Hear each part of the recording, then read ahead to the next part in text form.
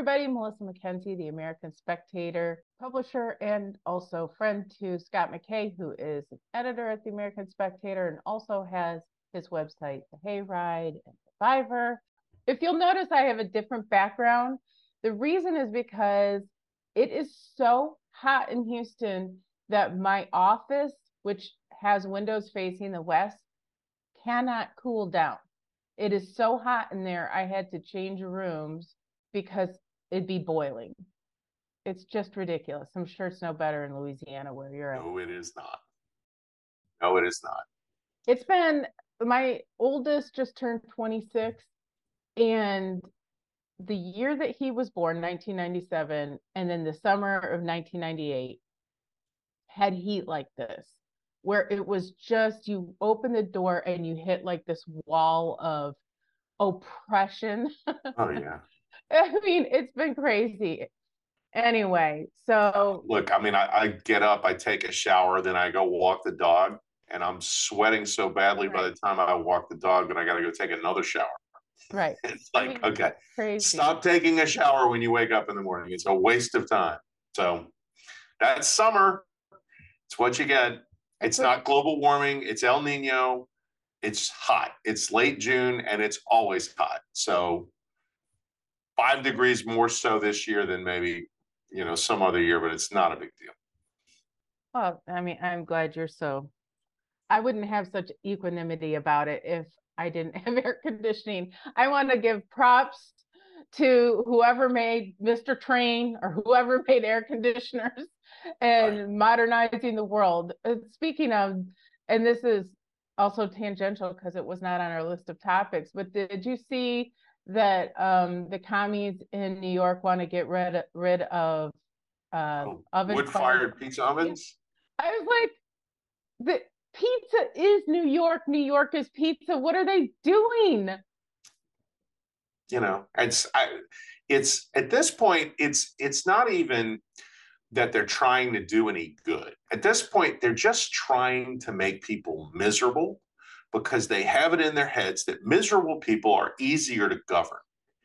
And I don't think that that's even true. I think miserable people are more unstable and are more prone to doing things that are antisocial, right? You know what? They're going to turn New York into a hellscape that can't be governed. Well, they probably did some research and found out that 95% of family-owned pizza joints are Republican. Of course they did. Right? Of course they did. Absolutely. And so, then we're not going to piss off our core voters, but lefties have to eat too. So, stop picking on the, small business person. The only ones left in New York. I mean, give me a break. How many people left during COVID? So, anyway. And this is the question: what? How do they want to heat a pizza? Because you're not allowed to have a natural gas stove, right? Right. So, you can't use natural gas on, heating a pizza. You can't use wood-fired ovens to heat up. What is this? Right. You have to have what is it? You can attach a windmill to an oven and do it that way. I don't know that I want wind-powered pizza. Wind-powered pizza, electric pizza. They want microwave pizza. Yeah, microwave pizza. That's it. That's it. You're gonna have microwave pizza, New York style microwave pizza. Oh my goodness! Can you with a cauliflower crust? That's what you get. Oh, right. Yep. There you go. We just hit on the solution for New York. Yeah. All our New York listeners, give these people 3 years and everybody will live in Florida now. Yeah, exactly. I mean, it's just crazy. All right. So speaking of crazy, this last weekend, I got barely any sleep because I was watching with keen interest what was going on in Russia. Oh. And the only conclusion that I came to after watching it, because there was complete silence from the media, and they get all of their news now from either the FBI or CIA or, whoever, State Department, whoever's giving them their little, tips and teasers and whatever, and propaganda for the regime, were utterly silent. And I was like, once again, the only thing that I do know is that our intelligence community doesn't know. And so Correct. it was so silent. And I was like, oh, once again, while they're diversifying and making sure their ESG scores are good, Right. US intelligence has no freaking clue what's happening in Russia. But Vladimir Putin clearly is still in charge, much to the chagrin of everybody involved. And what the other thing that came to my mind through all of this is that everybody, especially the neocon types, were so excited about what was happening. And I'm like, why are you people so certain that what comes after Putin is better? Exactly. I'm like, what? I'm absolutely certain that what comes after Putin is worse. Yes. And I so, mean, like, and if you're not certain of that, then what actually do you know about Russian history? right. Because Russian history is a procession of things getting worse. Right. Like that's what Russian history is. It is no, and we thought this was bad, and then we got that, and it was Right. much worse. Like that is what Russian history is. And you could actually make the argument that Vladimir Putin was better than what had come before him. And every choice the Russian people have had, whether to keep Putin or go with something else, the alternative has been worse. And that's not a defense of Putin. That's Right. just an explanation of Russian history, because it always gets worse. And if you're going to let a military coup take out Putin, I don't know if this guy, I can't remember what his last name is, Prigozhin or something like that. Prigozhin, yeah. I think it's Wagner Group guy who was a restaurateur who turns right. into a military warlord, and it's like, okay. I mean, in Russia, you always end up a military warlord, so sure. Right. Like are you sure that this guy is better than Putin? Because he doesn't quite sound like that. Like their big thing that these guys do is, well, we go topple African regimes. Right. Oh, okay. Well, that's a nice resume for being in charge of Russia and having all the nukes and right. And so, like, none of that is good. And these idiots that run our deal, if we just get rid of Putin, then we're going to finally get to the point where Russia's going to become a Western country. It's like Russia's got the most backward economy of anybody we're talking about here. Right. They can't compete as a Western country. That's why they're not one. It would have made a lot more sense 30 years ago for Russia to convert itself to a Western country, but they're not built like that. They don't have, I mean, Russia is basically a third world country with not really a third world military, but not much more than that, and a whole bunch of nukes, and, a lot of oil. I mean, otherwise it's a complete basket case. And to compete with the Britons and the Germanys and the Americas and even the French and even the Romanians and the Latvians, and so they can't. Like they can't. They know they can't. That's why they don't want to be that way. Well, and that's why they are also freaked out about being isolated and not having access to various ports, because what little power they do have would be taken away if that's taken away. I just read somewhere today. I'm just going to ask you a question. How many civilians do you think the Russians have killed in Ukraine? Do you know the number? I haven't a clue, but it's got to be six figures. Wrong. 800. What? There's 800. I was like, what? That can't. No, I don't. Yes, that can't be real. And I was like, if this is true, the restraint, Russians are not known for their restraint. Yeah, well, right. And then, the other thing is I mean, got missiles hitting apartment buildings and all this kind of stuff. And you see that the devastation of these cities. Mm-hmm. I mean, unless some of that crap is AI or whatever. I mean, like if that stuff is real, then there's no way you only killed 800 people. There's no way. But if all the people are who's reporting it's only 800 people? I'd have to go look again. It's Okay. but it was some weird source, and I was like, but what he is doing from a direct source that I know who's been over there a couple times, is mining civilian areas so that when Russia retreats, They can't move back in. they can't move back in. Well, And that's so, your and my tax dollars are going to pay to demine those places. oh yeah. But the thing is like what's going on, just generally speaking, doesn't portend strength on the part of Russia. One of the other things that I've noted, there was some big kind of very communist celebration like they have for the cameras in Moscow when I guess I can't remember if it was they were, and I don't know that any context was given that they were excited that Putin was about to fall, or they were excited because Putin's great, depending, your, it was never made clear what this was about. But there's just so many women. Already Russia has a huge demographic problem that they continue to make worse with this war. They don't have enough men. Right. And their population has dropped off a cliff. Yeah. So unless robots become ubiquitous and soon, Russia is in deep, deep trouble. Forget all the young men that they're killing right now. And this was really the first generation, and typical Russian stupidity, but this is the first generation where alcoholism has not been the prevailing problem for young men, the first one.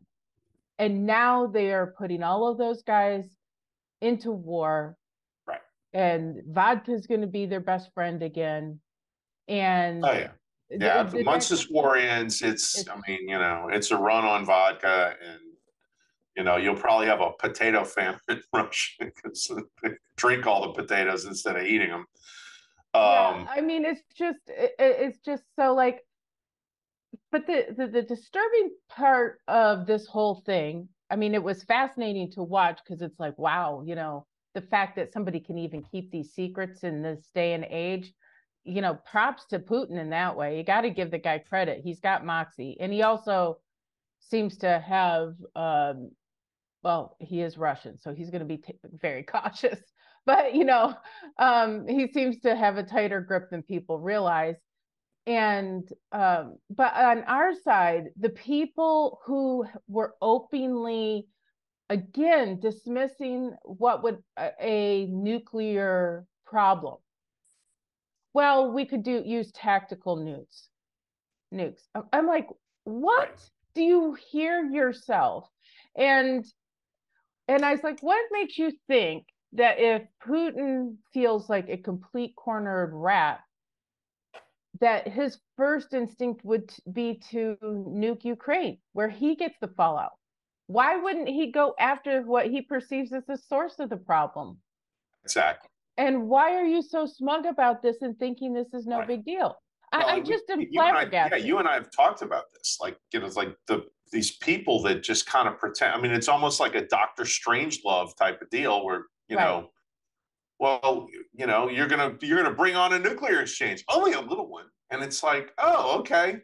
So how many American cities do you want to trade for the Donbass again?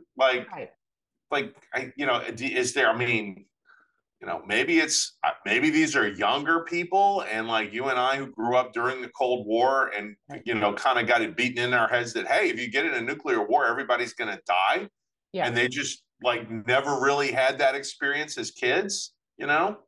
Much less the boomers who grew up with the Cuban Missile Crisis and saw it damn near, play out and kill them. Right. Like these people just have a totally different mindset about nuclear war with Russia. And that's a level of hubris that really can't be allowed to take hold, because, that's how you kill your whole country. And everything about this entire, Ukraine war and the way that it's been portrayed by the intelligence community and the Biden regime and the legacy media, where it's almost like a jingoistic type of deal. And it's like strange. Like, you don't even like our country and you want to plunge us into war on behalf of Ukraine against Right. the largest nuclear stockpile in the world. Right. Like, what part of this is any good? Like, like, where, and then anybody who looks at this and says, maybe we should go to the peace table and finish this off so we can stop killing all these people. Oh, you're a puppet of Putin. Right. Right. Like, And, right. and just all of it is like, okay, I can't fathom the level of stupidity on a geopolitical stage that Right. you guys represent. I like don't get it. It's not that you like Putin, it's that you know things can always get worse where Russia's concerned. Right. And they shamed Ron DeSantis out of the position that he took, which is this is a territorial dispute between Russia and Ukraine. Right. Which it is. Now, it's a little more than that because Putin won't stop talking about how the Ukraine is part of Russia. Right. Right. And but I think anybody would look at that and say, that's a stage front, right? Like that's an opening for the negotiations, which is, I want all of Ukraine. And the answer is, maybe you just get the Donbass, right? And Crimea, and then you can go away satisfied. Which is, I think, where this always is going to be. You can't govern, Ukraine if you're I mean, he's got 140 million people, and Ukraine is like 45 or 50 million. You can't. Who would all want to kill his. I mean, exactly. it would just be a civil war nonstop. Well, if he got what he says he wants. At minimum, it's an electoral problem. Right. If he's pretending to be a democratically elected leader, why would you add 45 million people who will vote against you? Right. Like this is a reason why, it's a bad, like we wouldn't want to annex Mexico. Right. Well, whoever annexes Mexico, that party's going to get the Mexicans to vote against them. Right. Not a good plan. So none of that made any sense whatsoever to me. It was just like an incredibly stupid thing to take that at face value rather than just call it what it is. Look, they want as much of Ukraine as they can get. Specifically, they want as much of the Black Sea coast as they can get. Okay, so the answer is, let's help the Ukrainians out as much as we can territorially. And then let's stop the war. Right. And, somehow this is a fringe pro-Russia position. Right. The answer is, well, we need all the Russians out of Ukraine. It's like, okay, but where's the border? Right. Because the Russians and the Ukrainians have a different view of what that border actually is. Right. And while the Ukrainians certainly have the upper hand morally on that, the Ukrainians make some pretty weird claims too. That's not exactly, we've made them, and of course you can pretty much tell the party affiliation of somebody on Twitter whether they have a Ukraine flag or not. Right. And it's just, oh no, these guys are clean and pure as the wind-driven snow, and we know that shit's not true. So to me, I look at this and I don't think that there's what we've been told about this coup over the weekend. I don't think any of that is actually true. I think this is deeper and deeper and deeper, and it's probably a complete rabbit hole if you really want to know what this is all about. I mean, this is the Russian, what is it, what do they call those Russian dolls that fit inside each other? Yeah, I think they're called just a Russian doll, but I don't know what the Russian term for them. This is one of those things, right? Like you have to open up a whole bunch of these dolls to find out, what's really going on with this.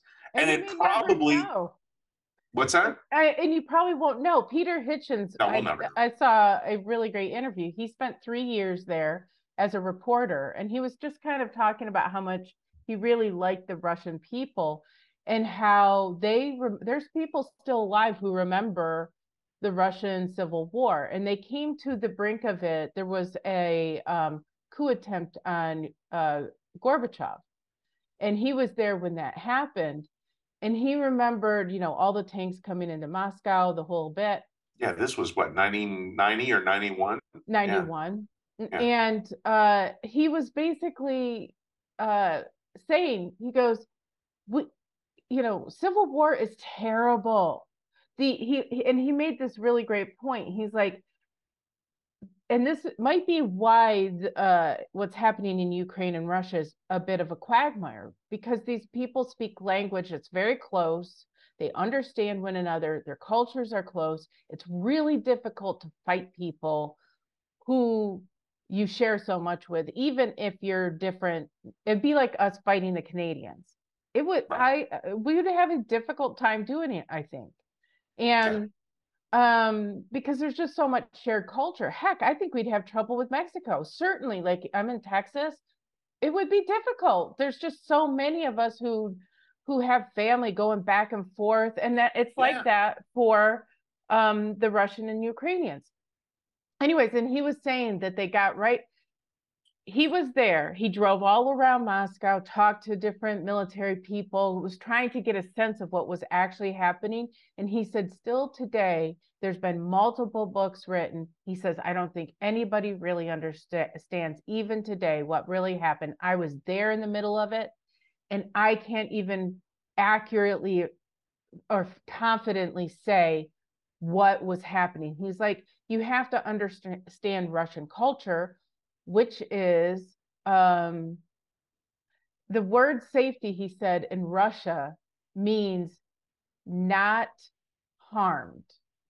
So they don't even have a proactive word for safe in Russia, because you're never safe in Russia. The default position exactly is that you are unsafe. And no matter how free it seems to look, there's always some controlling entity. And so here in the West, Churchill said that Russia was an enigma wrapped in a whatever. And all wrapped in an enigma. Yeah. Right. All of that. And he's absolutely right. And so like for the people in the West, particularly in in Langley and who are running America, they really have no clue, and they don't really have an understanding of history to boot.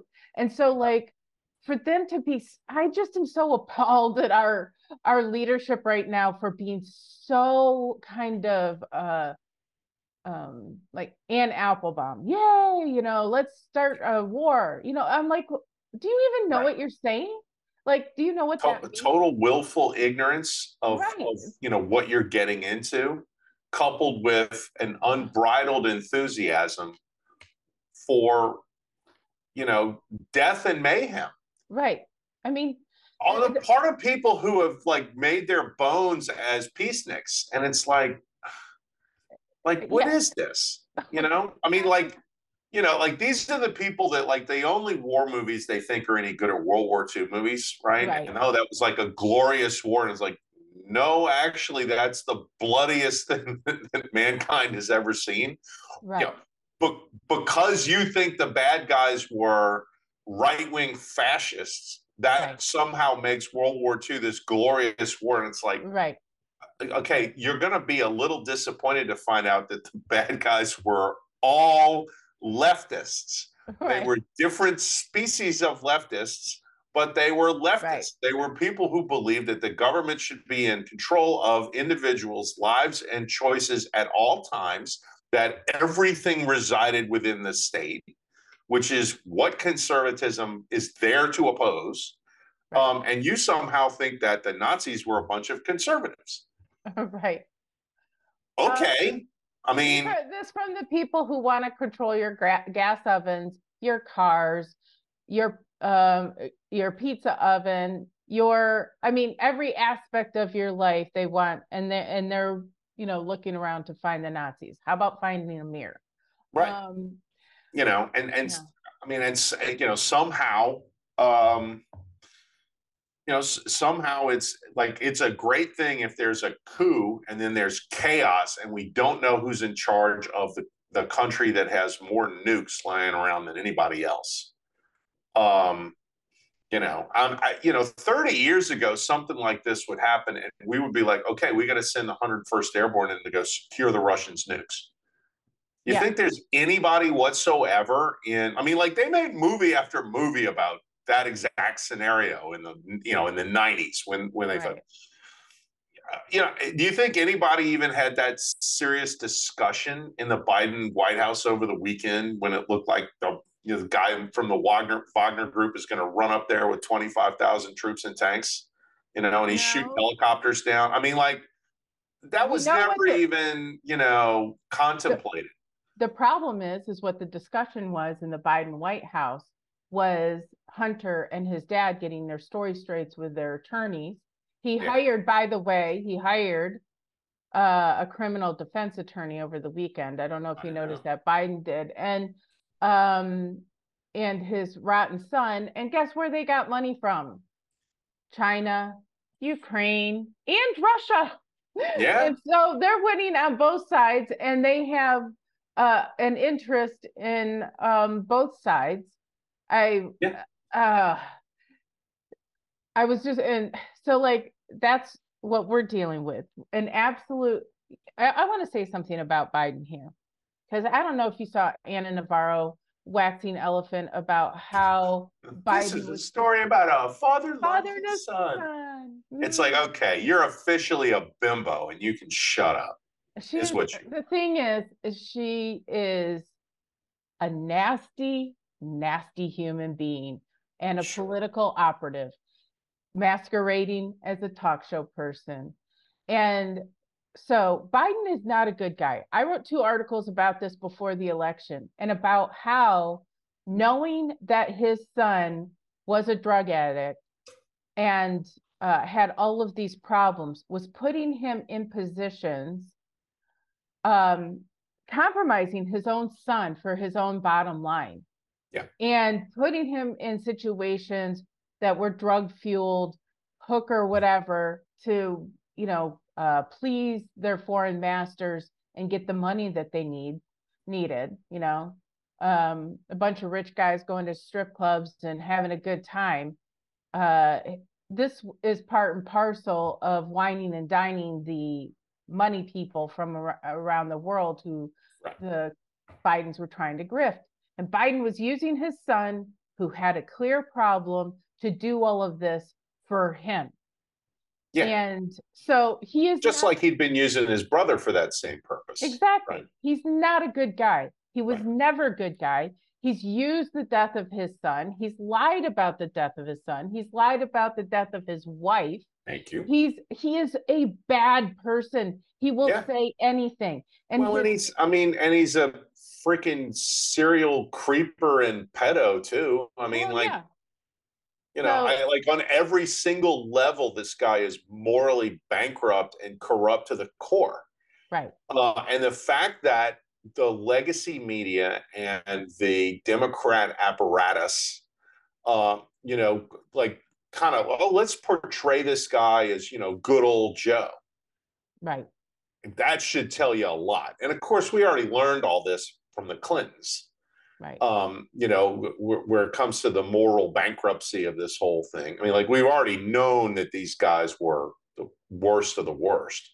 Was it you who said that the difference between the Bidens and the Clintons is that the Bidens let their witnesses live? I mean, No, I wish I had though. That was I think pretty it was good. I'm Dave gonna have to use Catrone. that. I think it was Dave Catrone because I read that and I laughed out loud that the only difference between them is that, and the reason why Biden's in trouble is because they let their witnesses live. But I'm just like, it's just a terrible thing, and that I can understand, like I can see the corruption and what people hate Trump so much they'll literally take a corrupt pedophile. They're so blinded with hate that a psychopath as president makes them happy just for spite, I guess, and because they don't love the country enough to make a better choice. I mean, these were the same people that wanted to believe all the, BS about Barack Obama when it was obvious that he was a sinister individual as well. Well, and the thing is that like it strikes me as typical Democrat that all the projection on Trump is actually true about them. Oh, for And sure. so, but the people who I understand that politicians are corrupt. Like, I'm not even surprised by Biden. He's just a bad guy. Clinton's a bad guy. What makes me insane is normal people pretending he's good. Like, Yeah. I voted for Trump, okay? But I never once sat there and went, this man's a paragon of virtue. I never Right. lied to myself and said that this is a guy who doesn't sleep around with high-end hookers or something. I mean, he probably does, and has, maybe not anymore, but he certainly did. And he was a billionaire, whatever, playboy, like Stark Yeah. said in the Marvel movie. Uh, Philanthropist, playboy, inventor, philanthropist, playboy, builder of buildings. Okay, so that's Trump. So, Right. and I've always argued that people chose him because the DC is such a corrupt, place, that they wanted somebody who understood it and spoke the language and also was kind of as bad to fight it, fire with Yeah. fire. Yeah. So I didn't. I think that I mean that's not an opinion. That's an actual fact.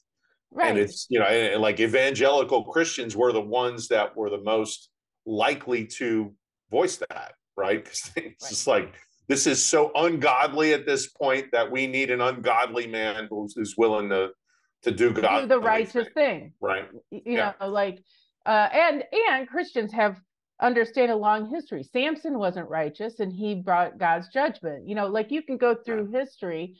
There were, if you know your Bible, which nobody in the media does, but if you do, there's the tools that God used were very often not great people Yeah. who Sure. made big mistakes, but were doing God's will. And Right. that's all there is to it. And so Christians know that. So they sit there and they go, well, God worked with Nebuchadnezzar and he was psycho and, ate grass for 7 years. So, you never know what God's plans are.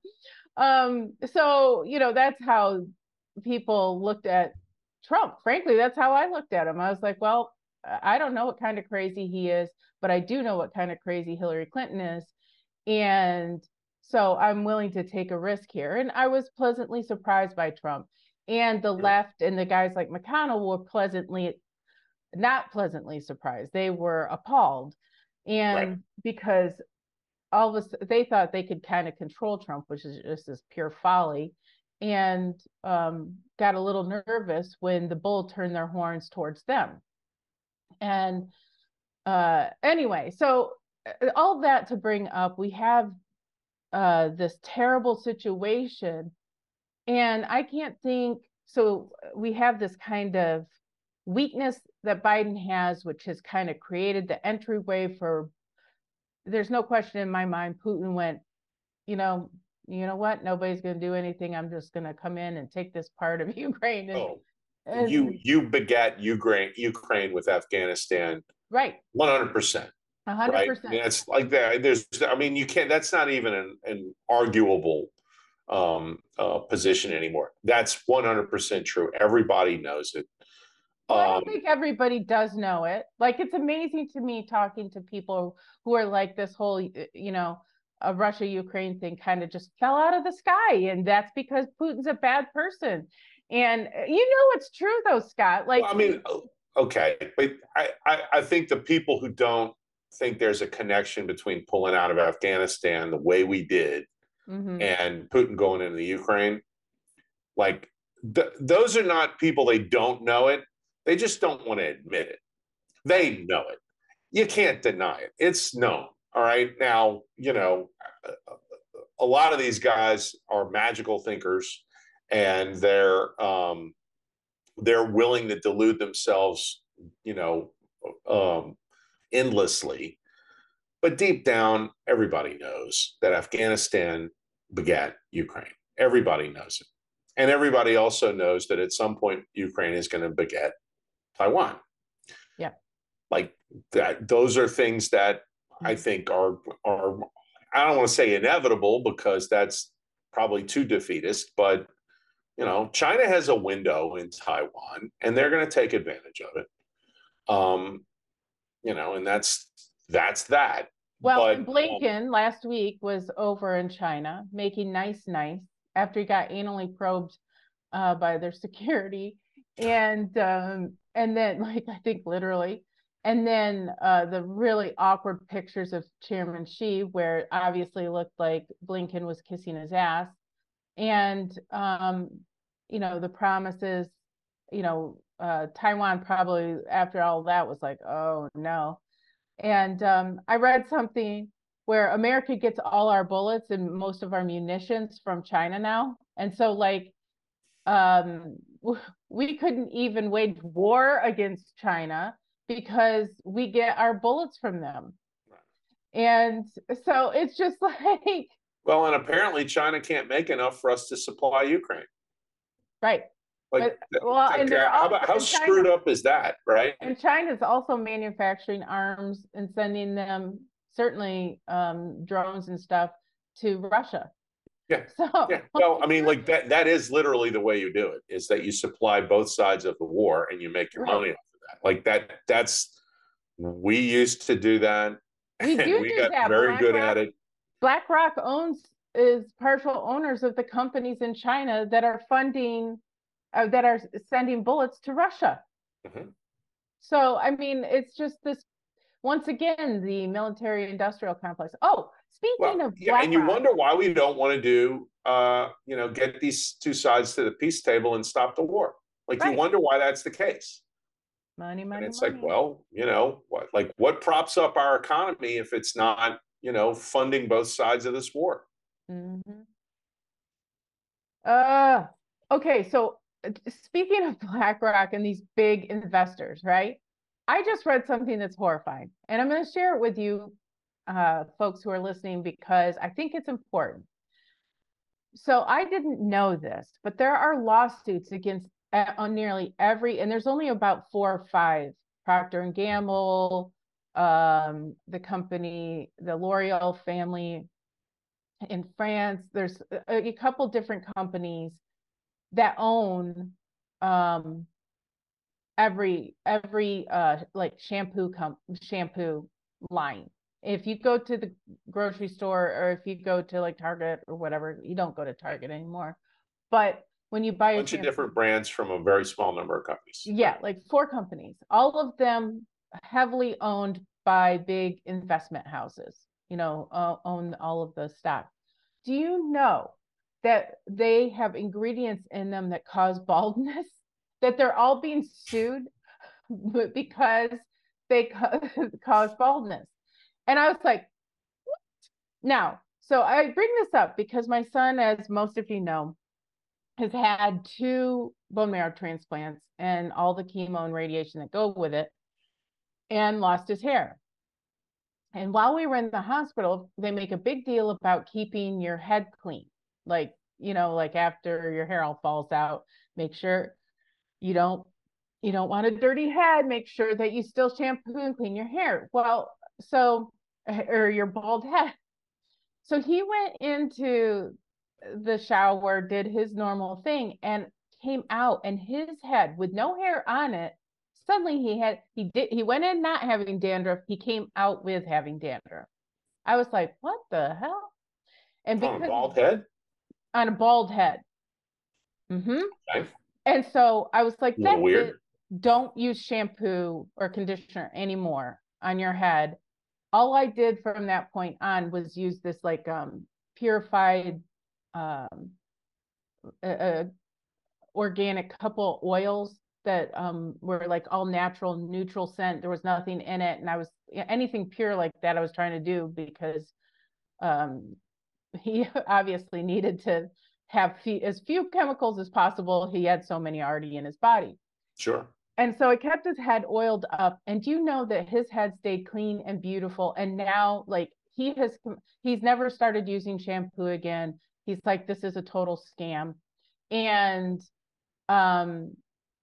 because I asked him, because he's a lifeguard, so he's constantly out in the sun now and sweating and everything. I was like, have you started using shampoo again? He's like, no, my head feels better when I don't.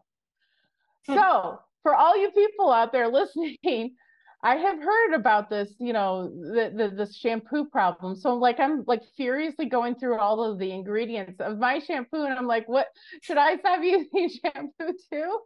I don't know. Anyway, but it's a scam. It's like, is there anything Yeah. that's not a scam? I don't know. Like, It's you just, I mean, it's, you go through this stuff and over and over and over again, what you come across is like anything that's any economic sector that's dominated by, mega, multinational corporations, mhm, is probably the sector itself is on the decline. mhm, And the quality of its products is also on the decline.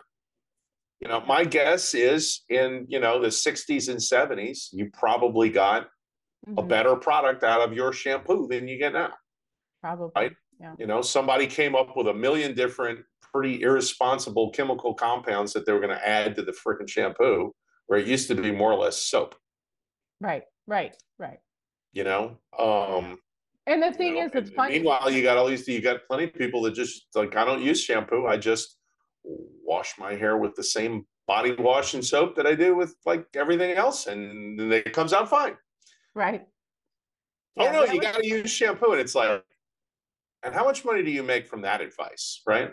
right. So and This it's was just just my PSA for today. I read last night. I read about these lawsuits, and then I looked into it, and I was like, "Holy crap, that's everything!" And then, and this is not a plug. We're not being paid for this, but Dr. Squatch, has those funny ads about soap, and it's natural, all like yeah, 4 ingredient soap, basically. yeah. And there's so um I sound like I'm a granola, which I kind of am, being crunchy and stuff about all this, but my goodness, uh maybe the what's the guy who's the conspiracy guy,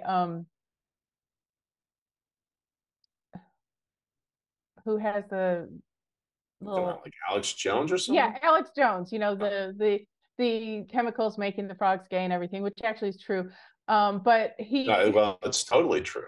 It's in it's the water totally supply. true. Yeah. So like all of these things are adding up. And it's like, is every single conspiracy going to end up being true?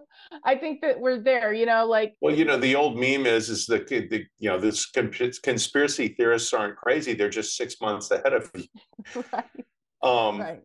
well, I mean, and the thing of it is that, and I'm not gonna make sort of a declarative statement here, but you find all of this different stuff, right? You find all of, because we used to do a lot of product liability in this country. Like we used to really make a big deal about that, and like all of the news stations at 6 o'clock would freaking come. They lead their newscast with, All your the toaster recalls. is the silent killer of your in your kitchen and whatever. Right, right, Like, and I mean, it was, they had the whole country paranoid about like every product that they bought. And that all sort of went away. And I think it all sort of went away when um, the local news stations started getting bought up by big media conglomerates. mm, And so, and I think the way this works is like they started selling advertising nationally mm-hmm, more so than locally,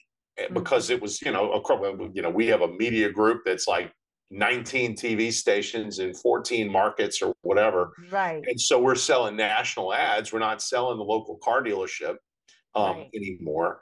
And so, you're who are you selling ads to? Well, we're selling them to pharma, and we're selling them to mm-hmm, Johnson and Johnson, and we're selling, this kind of stuff. mm-hmm, And they didn't want to see that kind of crap leading the 6 o'clock news, right? So instead, you get right, murders.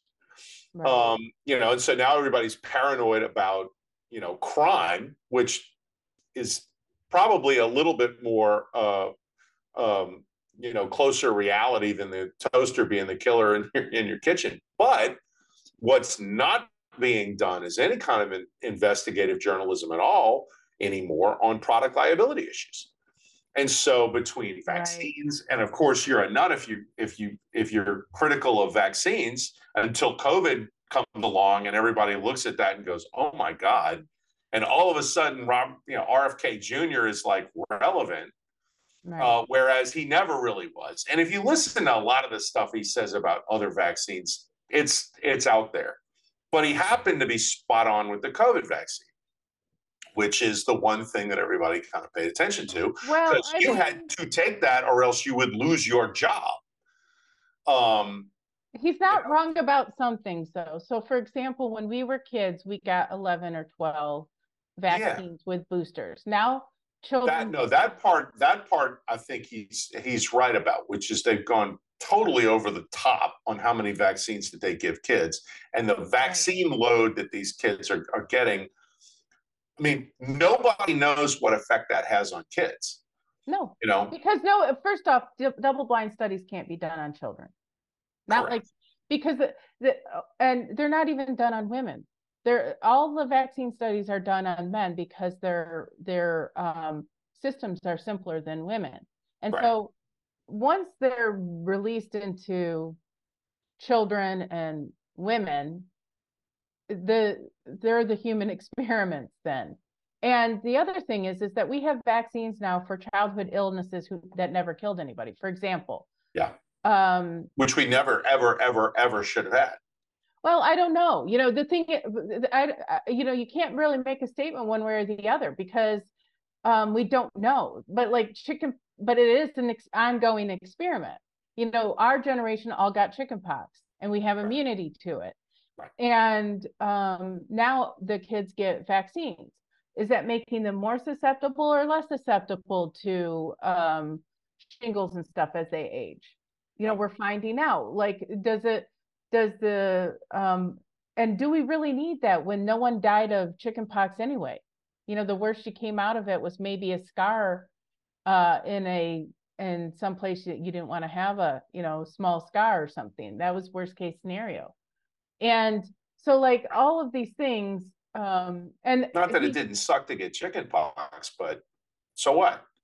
well, the thing, what's the cause, what's the purpose? Is there a purpose between, I had a doctor growing up whose theory was that the various like common cold, flu, that sort of thing were immune boosters. They helped you through life so that you say weren't your immune system what kept kind of it was strengthening it so that Yeah. you didn't get cancer because your Right. immune system was strong Yeah. enough to handle it. Forced workout for your immune system. Yeah. Right, right. And so like I don't know if that's true or not, but that was No, his I theory. think that. I mean, I think it's very viable. Yeah. I mean, it's Makes at least perfect sense. a theory worth testing. And and then there's other vaccines like the Hep B vaccine, which RFK talked about, which is given on day 2 of a child's birth, which protects you against IV drugs and basically the other way that you get it is uh, homosexual sex or if you're a prostitute. Right. But again, it's because of you're having sex in various creative ways. And so, why is a baby on day 2 of their life given this vaccine? Why? There. I think so. Some of these questions are worth asking, but because vaccines are such a uh, kind of a shibboleth amongst the medical community, where it's viewed with almost reverence as being such a great success, specifically because of the polio vaccine. Sure. That you can't have any kind of honest conversation about it because there's a religious zeal around it. Well, COVID blew all of that apart. Yeah, And it so did. now all the people who've had vaccine side effects for this or that thing or have concerns about the viral load. And it does seem to be like, for example, my family, and I'm talking about this, not that it's anybody's business, how you conduct your healthcare, but I'm talking about this because I think it's relevant. One of my friends who's a lib was completely shocked. I went into anaphylactic shock with the MMR vaccine as a baby. And so my parents after that, and I was fully vaccinated, but our bodies and my family are some weird. My daughter has an autoimmune issue. Then my son got aplastic anemia twice, which is just bizarre. Once is bizarre enough. Twice is like being struck by lightning 10 times. You know, it's just so rare. And so there's something in our, systems. My aunt had an immune disorder, different things. So something is in my genetics that they don't know. Well, vaccines affect different people different ways. And there doesn't seem to be any accounting for that. They're deciding that the risks that people like in my family are worth the rewards to the majority of the people in society. And so like the exceptions are not worth talking about, except the problem is that the exceptions are not so exceptional anymore. They're becoming more the rule. When you have autism increasing like it has, and parents are saying this, and I've met them because I do have an autistic son, who said they had this one woman, I'll never forget her. She had triplets, and all three of her boys had autism. I can't even imagine. And they were all developing normally until they got their first set of vaccines. And so, she has like before and after video, the whole bit. And to deny someone's experience like that is just cruel. Well, the effect on credibility to make that denial is, I think, pretty severe. Well, and so like I do think some of these questions are worth asking, but a lot in the medical field and certainly in the pharmacology you don't want to ask it. So, no, and okay, and this leads me to another thing, that this kind of corporatism, which is not capitalism, that's everywhere. And so you wrote that really interesting article, like it's time to get rid of pride. And we are seeing, I have you noticed that idea popping up everywhere since you've written that piece? I have. And you mean like the pushback? Yeah. Yeah, I mean, people are like I've seen. I wrote. I don't think it has anything to do with what I wrote. I think it's just people are sick and tired of this on their own. But yeah, there's been a whole lot of this. Like, hey, let's push back against these guys because we don't want it. There was, in fact, and not to take over the discussion, because I know you had some more to say, but there was a great piece. I want to say it was at the Federalist, and I think it was Joy Pullman that wrote it. Yeah. Basically saying this pride flag, this is the flag of an occupation, right? Like this thing, like this is the occupying movement that is subverting our culture, and that's the flag of it. That's a flag of an occupier, which I thought was absolutely spot on, right? Because these people, I mean, they're going to try to replace Judeo-Christianity or Christianity, whatever, however you want to put it, with the woke religion, right? They want to supplant the values of the founding of America with the kind of LGBTQ intersectional critical theory values, of which there are none, by the way. Right. And I mean, and transform society in ways that they haven't even really thought through. And all it is just, hey, we're going to destroy what you have, and then we'll figure it out from there. Which is pretty much what an occupying power does when it takes over a place, right? I mean, the doctrine of occupation and counterinsurgency is, you react to what the indigenous population does, because you can't go in there with an iron fist. You have to figure out what you can make work. That's straight doctrine. And, so culturally, this is a war of occupation that these guys are waging on us, and the pride flag is their flag. I thought that was like really, really spot on and a great way to look at all of this stuff, because honestly, look around and it checks out as an explanation for why things kind of play out as they play out when you start dealing with the woke. Well, the thing is that to connect to the point that I was making, is that this occupying force is being funded by American corporations. Like the all it's a very flimsy astroturf type of thing is how I feel. Yes. You've got you have these like pride events that give cover for the perverts who would normally, have to keep their creepiness on the down low, but they can let their freak flag fly.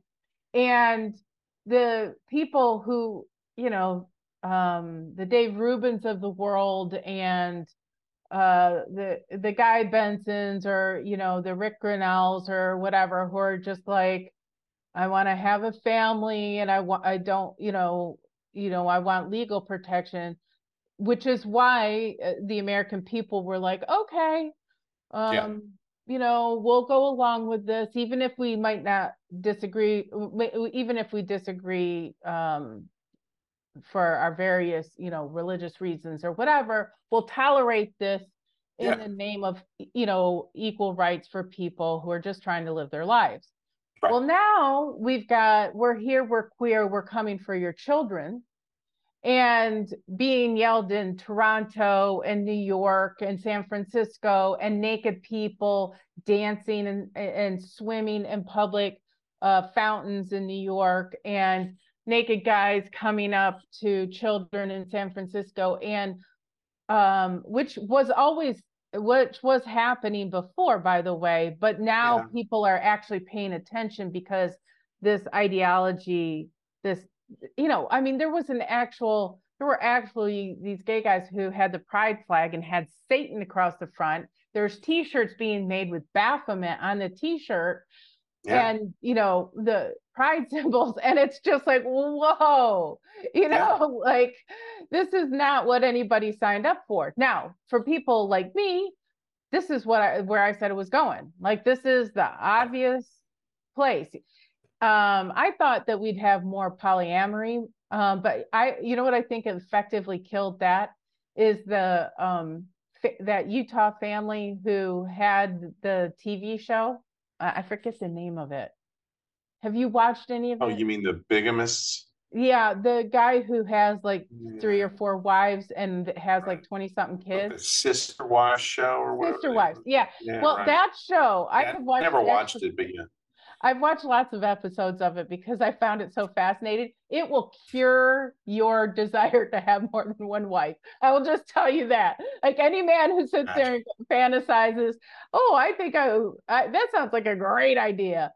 Oh my goodness, is so much trouble, which is obvious. It's like, just how much drama can you freaking get in your life? Right. How much do you want? A complete mess. Anyway, so that whole idea has kind of died down as something like, hey, I think that's a great idea. Yeah. However, what I thought would come after that, but actually is this whole pedophilia thing and bestiality thing. Well, we're starting to find out that that's what this was all about to begin with. Right. And if you really crawl down that rabbit hole, which is not something that I would recommend as a measure of protection of your sanity, right, is all of the founding sort of doctrine of the modern left, whether it's Foucault or some of the people in the, Jacques Derrida and some of this other postmodernist thought, plus the critical theory people, you will find that it is shot through with, pedophilia. And I think some of it is just, we're trying to break down Western society at all costs. And one of the things they hold dear is how they raise their kids. So let's fix that. Right. I think it's some of that. And I think the other thing is that a lot of these, they realize the more broken people you have, the harder it is for them to govern themselves. Right. And it makes for, like you break down society by breaking down the people in it. And then what, you can, I mean, it's Ming the Merciless, right? They're, satisfied with less. Um, and I really think that that's what this is. And it's the most pernicious, awful stuff you can imagine. Right. And it's the reason why you can never get these guys to give you an answer for, okay, what's the limit of all of this cultural experimentation you guys want to do? I mean, like, okay, Laurie, we did the no fault divorce thing, and yeah, well, that's something that we want to maximize individual freedom, and okay, I can buy that. Has it been good for society? Not so much, and it's been really bad for parenting of kids. Well, hey, look at that. We're going to break down the experience of a child. So now you get the massive heartache of your folks breaking up when you're 6, right? And so that's going to make you a somewhat broken person. And we're going to but hey, what, the parents are more important, and mom and dad being happy and healthy, Okay, fine. Well, we'll go to that. All right. Well, now we're going to do, birth control. And that certainly makes sense, because we don't want unwanted kids going around. It's like, you're making every kid in America unwanted because of what you're doing with divorce and all these other things. But, well, hey, you want to do that? That's fine. All right. Well, so now that we've broken the family down, and the purpose of marriage is no longer really to have kids, it's just to have a roommate for a while until y'all split up. And if we're going to do it that way, then we might as well have gay marriage, because hey, these gay couples will be just as stable as the straight couples, which is to say not very stable at all. And so you can't really fight that. I was like, okay, well, if we're going to do that, then that makes sense too. All right. So now you got that. And, and the next thing it's drag queen story hour. Right. And everybody goes, wait, how did we get to that? And it's like, well, what's your problem, bigot? It's like, well, the problem is it's a bunch of 5-year-old kids looking at a guy in a scanty drag outfit. Like, that's not really what we ever consented to in the first place. And it's and the broken parents, right. The broken parents are taking their kids to these things, because I promise you, whole healthy people do not take their children of course not. Their babies to a drag time story out. And you cause so much chaos in people's family life, that now you give the Munchausen moms an outlet, which is, no, you should trans your kid. Right. Oh, okay. And every moron leftist out there is now thinking about whether they should trans their kid. And anybody who goes, please don't do that, they go, oh, you're a bigot. And it's like, no. 2 out of 5 of them will commit suicide, or at least try. Right. It's a really bad idea. This has objectively bad results. Don't do it. And they're like, well, you can't do that. Anyway, the point is, all along the way, anybody who objects to this is a bigot or a prude, right? And it's like, no, I actually, and have scientific data behind me. I actually know this is a less productive lifestyle that's going to make people less happy at the end of the day, and they shouldn't engage in it. Yeah. Well, you can't be judgmental about folks. It's like, well, yeah, but you're going to expect me to pay for all of this crap down the road. Not to mention the fact that whether I have to pay for it out of pocket or not, I'm going to pay for it in having a shitty society to live in.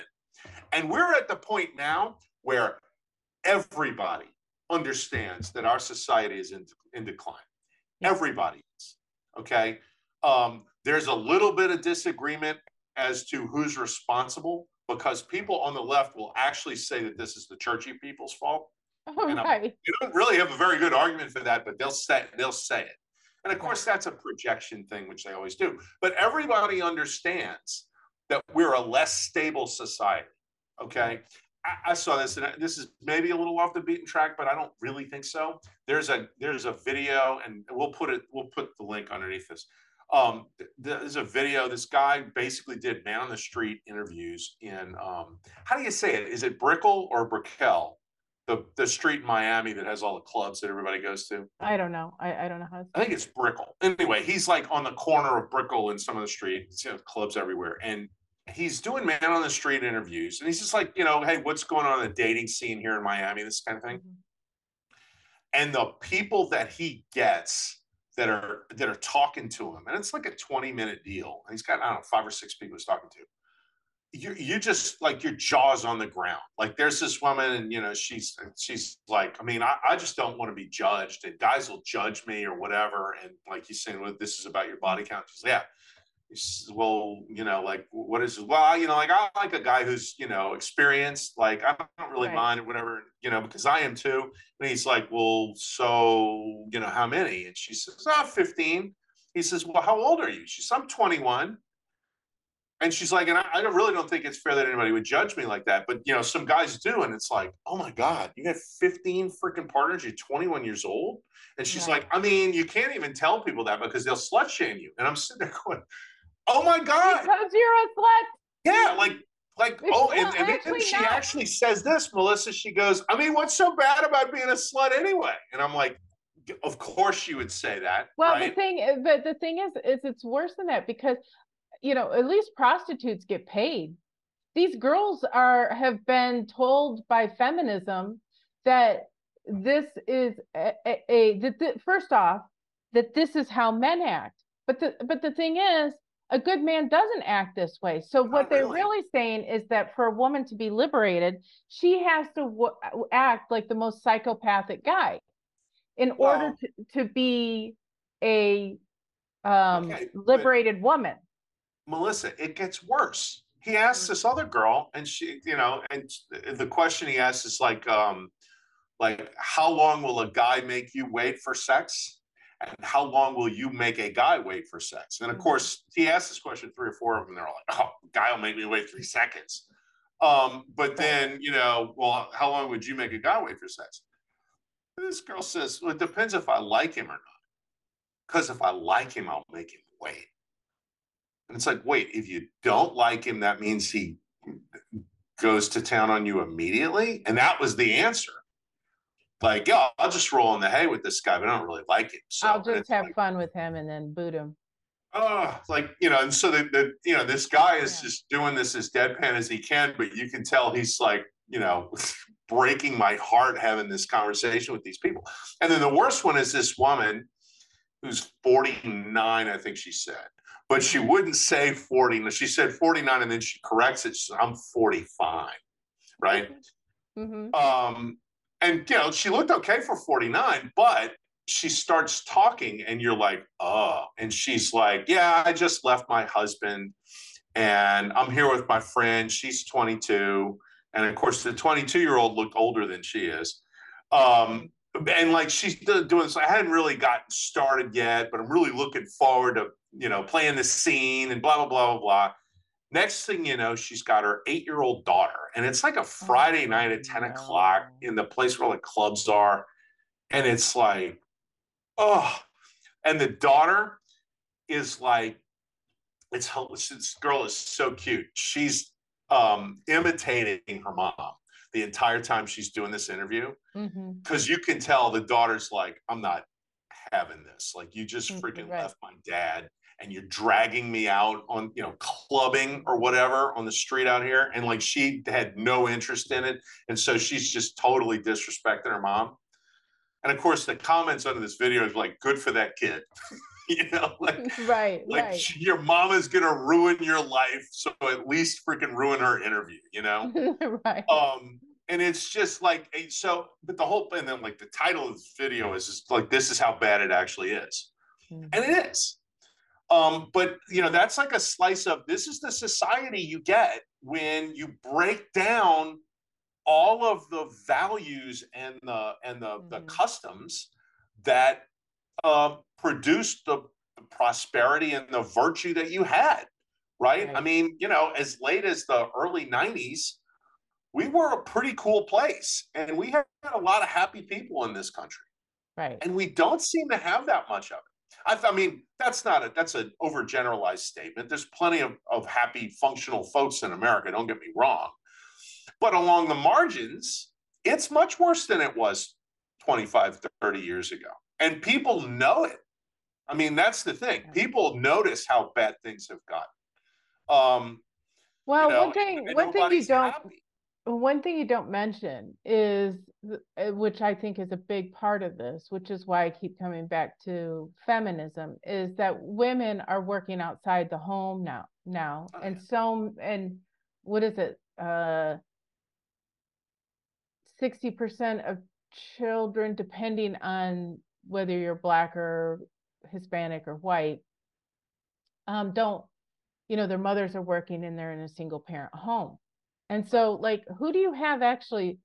So Nobody's raising those kids. yeah, who's raising these children? And one of the things that I keep seeing and hearing in these videos of the people, the transgender kids, is their loneliness.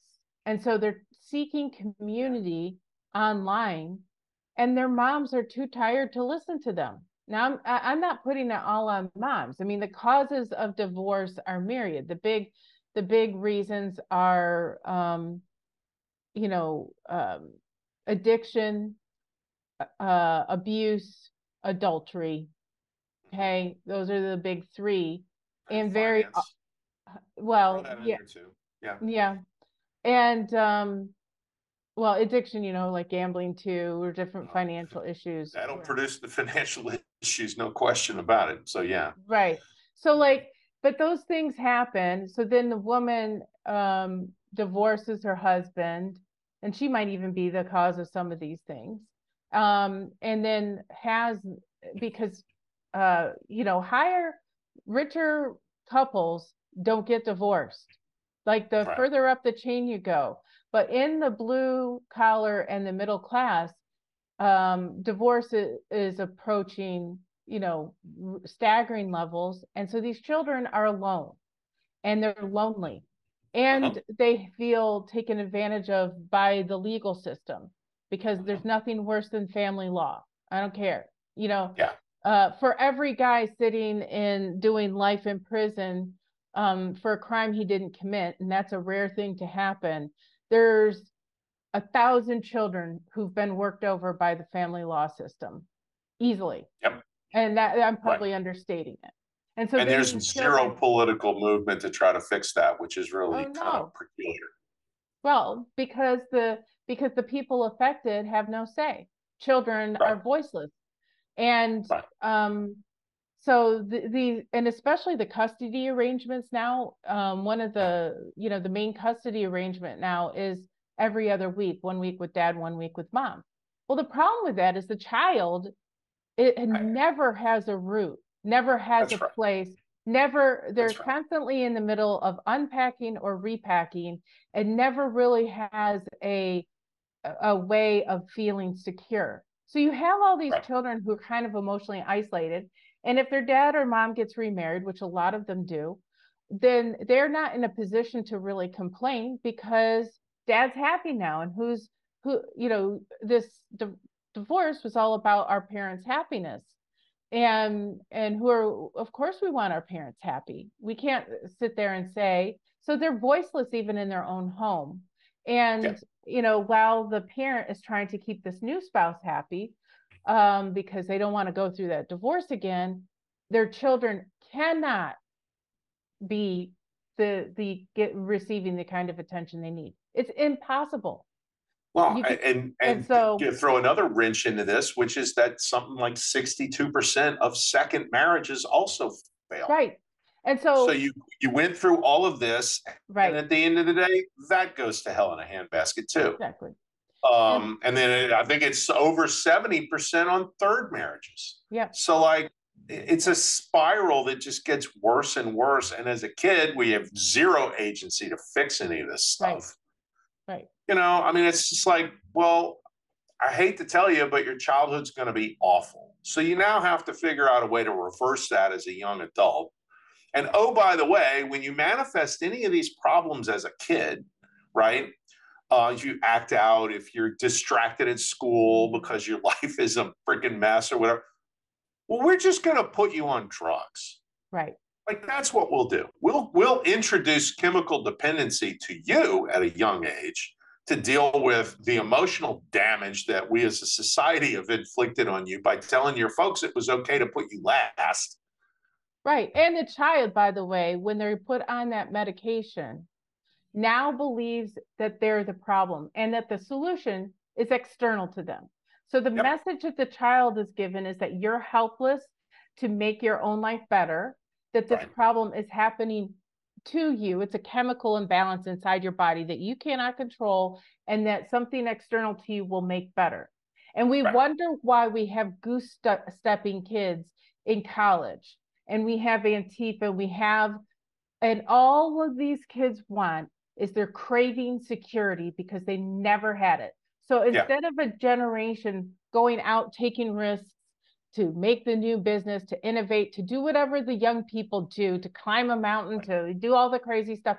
No, all they're seeking is safety and community. All Antifa is a bunch of transgender gang members looking for family because they didn't have security when they were growing up. And so I think a lot of it, yeah. The active ingredient, at least, is that's exactly what it is. It's filled with insecure narcissists because they did not have given all the wrong messages their whole life. Right. And so like we're seeing this spread and like wondering why this is happening. Well, we don't have to wonder. We need to be looking within. And my problem is on the conservative side of the spectrum is we have become not the same level of depraved, but we think we're somehow better because we're not as depraved. And that is still causing problems. Divorce is still rampant. Right. There's still problems with this. And you still have the problem where children are just seeking attention anywhere. I made a joke years ago when Chaz Bono came out as transgender, and I was like, how do you get more attention if your mom is Cher? If your mom is Cher, how do you get attention? Well, I mean, transgender will do it. It's pretty shocking, or it was then. Right. So you have all these kids culturally trying to up the ante so somebody will pay attention to them and put them first. Right. And well, but it's worse than that. Look at Megan Fox's 3 little boys that she dresses up as girls. Yeah. Like, you know, statistically, it is impossible to have 3 trans kids. Right. Well, or that's impossible. That's that's intelligent design is what that is, right? Like for you to have 3 trans kids, you trans them, right? And you know, so but the point is it's like we've now degraded society to such like people we're supposed to look up to culturally. And if you look up to Megan Fox culturally, you're a freaking moron. Okay. Like I mean, I get that. But she's still put out there as somebody that people should, you know, at least take note of. And she's got 3 boys that she dresses as girls. And the kids don't even want it. Yeah. They do it because their mom makes them. Yeah, well, I don't know why. DCFS would roll up in there and get those kids, and that would be the end of it.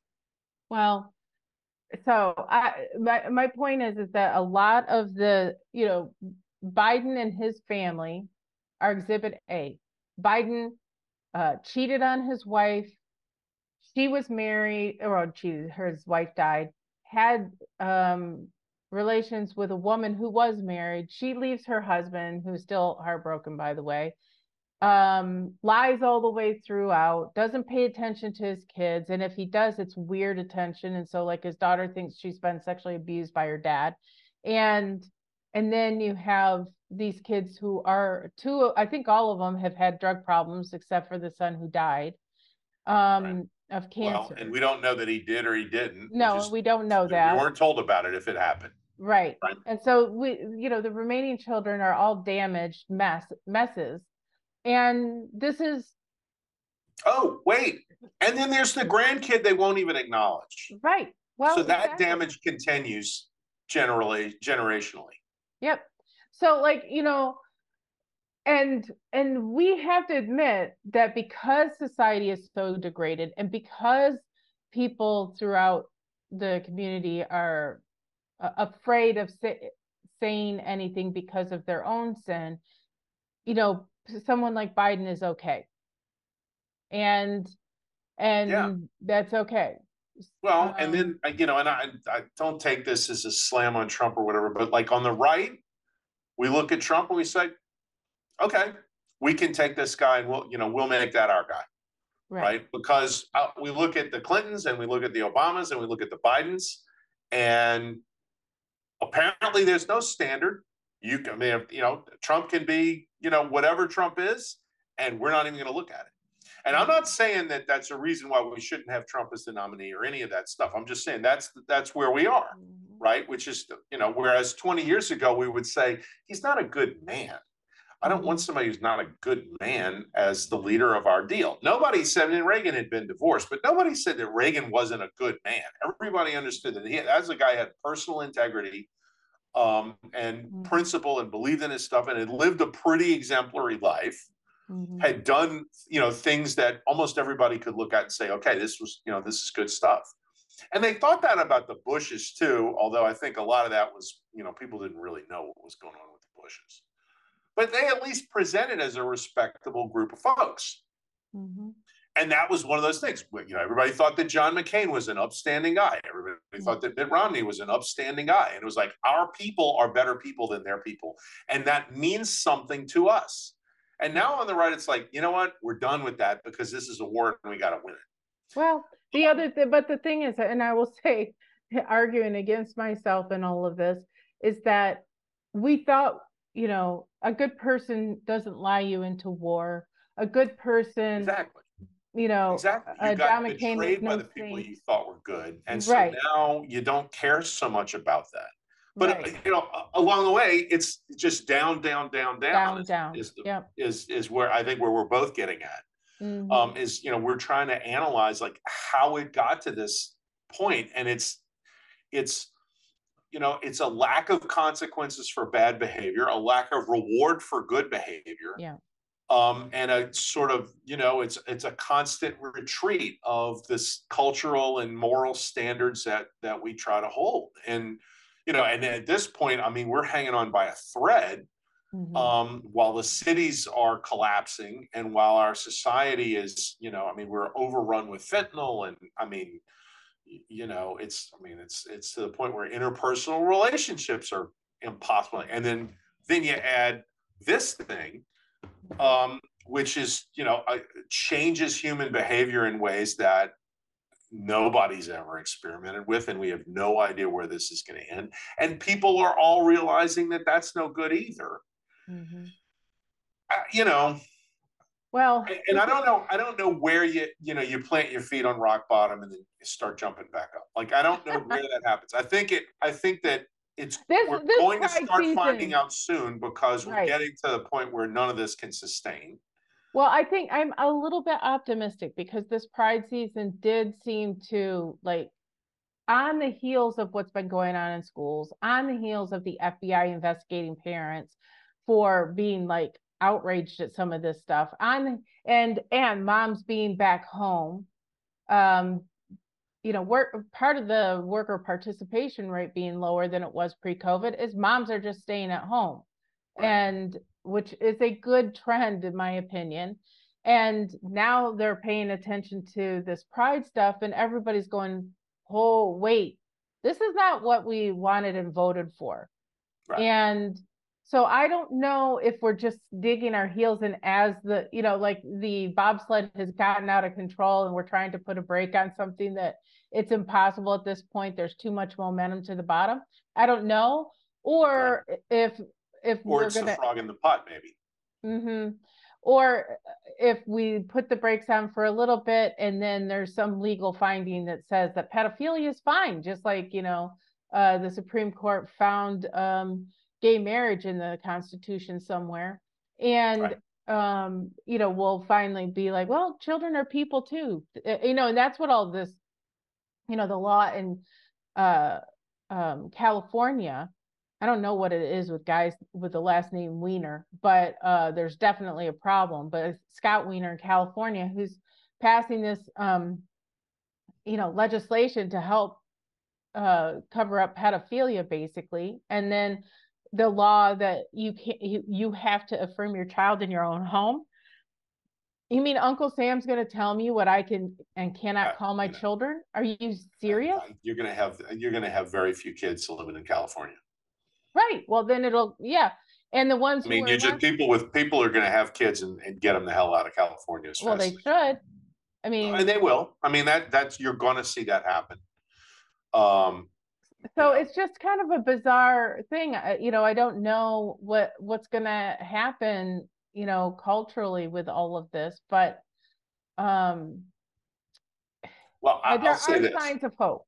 Yeah, no, I do think you're right. I think that on balance, this and they've been more aggressive with the pride crap this June than they've done in any previous year, but the pushback is exponentially greater. Mm-hmm. So much so that the Human Rights Campaign and GLAAD and some of these other groups are now actually trying to shoot their own troops in the back, right? Like they're screaming at corporate America for, like for example, Starbucks did the Pride thing for like 10 days. And then they were like, oh, no, that's it. We're not doing this whole month because it's a disaster. It's no good. It's pissing off everybody else and we don't want to do it anymore. And they're shooting at Starbucks now, right? Which is delicious to watch, right? It's like, because that's going to be big time diminishing returns because all of these corporate marketing people who are probably on board with the GLAADs and the HRCs of the world anyway, but don't want to lose their jobs, see that the stock is soft, see that earnings are soft, and look at this and say, the one thing we're going to try is we're going to tone down the pride stuff next year. And we're going to see if we can get away with that so that this issue goes away. Because they know they can't sell product if they do. They see Bud Light and they see Target and they see, the mess that they made in Major League Baseball trying to celebrate this stuff. And they see the NHL, which turned around and said, okay, we learned our lesson. We're not doing any of this pride shit ever again. Right? Like, I mean, which was obvious because the least gay people in the world are hockey fans. Right. But I mean, nobody ever accused them of being smart, but they at least figured it out. And you can see it over and over and over again with all of these woke companies that have taken a hit because they're woke. I mean, it's Disney a pattern. You have to, if you're paid that kind of money, you have to recognize it. Disney has lost $890 million and is continuing to produce woke drivel. Now, yeah. I the two big summer blockbusters they did this year, bombs. Big bombs. So like, I don't know if they're going, what's going to happen with all of this. Like, I don't know where this is going, but the corporatists who are supporting all of this Pride Bowl crap, and you have to understand that part of the reason why all of this is happening, we've talked about this before, all these Ivy educated people who are in the top of all of these corporations, because that's who they're hiring as their big executives. By the way, I just saw before I came on here that the two executives at Budweiser have quietly been fired or something for the campaign. But why? I mean, they just sponsored the Toronto Pride, parade. Bud Light did, and I was just like, you guys aren't learning your lesson. Everybody's like, okay, we're just gonna stop. So I mean, well, I mean, it's let's make a scapegoat, right?